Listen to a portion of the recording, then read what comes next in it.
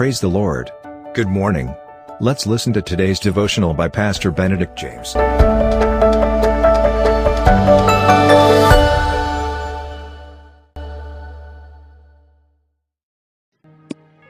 I greet you in the omnipotent and marvelous name of Jesus Christ.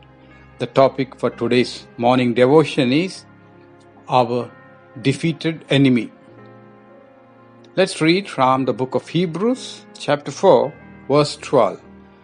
For the word of God is quick and powerful and sharper than any two-edged sword.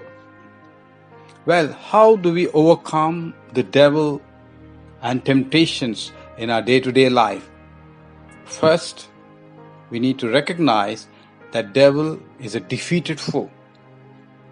1 Peter 5:8 says, your adversary devil walks about like a roaring lion, and it's never a lion.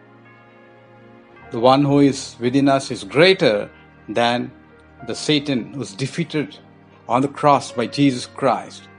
The Son of God came to undo the work of the devil. The crucifixion of Christ, which looked like a mighty victory for Satan, turned out to be a great triumph for God and us, because it was on the cross that Jesus took your sins and my sins away and rose again on the third day. God laid our sins on Christ so that when our Lord bowed his head and said, it is finished, he was referring to the plan of redemption and salvation and the power over Satan, over sin, and healing over all our sicknesses. Then we are to resist the devil. If we resist him, Scripture says, he will flee from us. How can we resist the devil? By quoting the word of God. Jesus overcame the devil not by argument, but simply by quoting the Scriptures. That's why it is so important to learn and memorize Scripture passages. Well, are you struggling with temptation and become victim of sweet and tempting temptations, doing mistakes often and taking wrong decisions in life? Well, do you think, or do you have a question? Is there a way out? Let us read Psalm 119, 9 and 11 verses.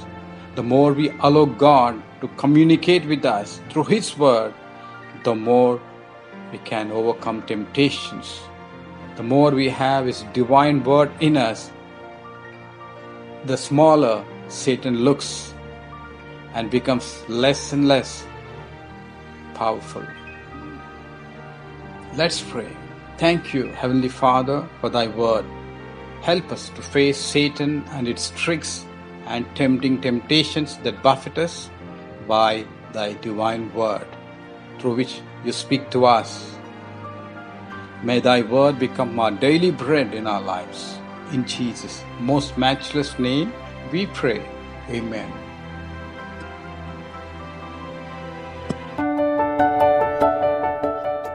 Thank you for listening to today's devotional. God bless you. Have a blessed day. And always remember, Jesus loves you and cares for you.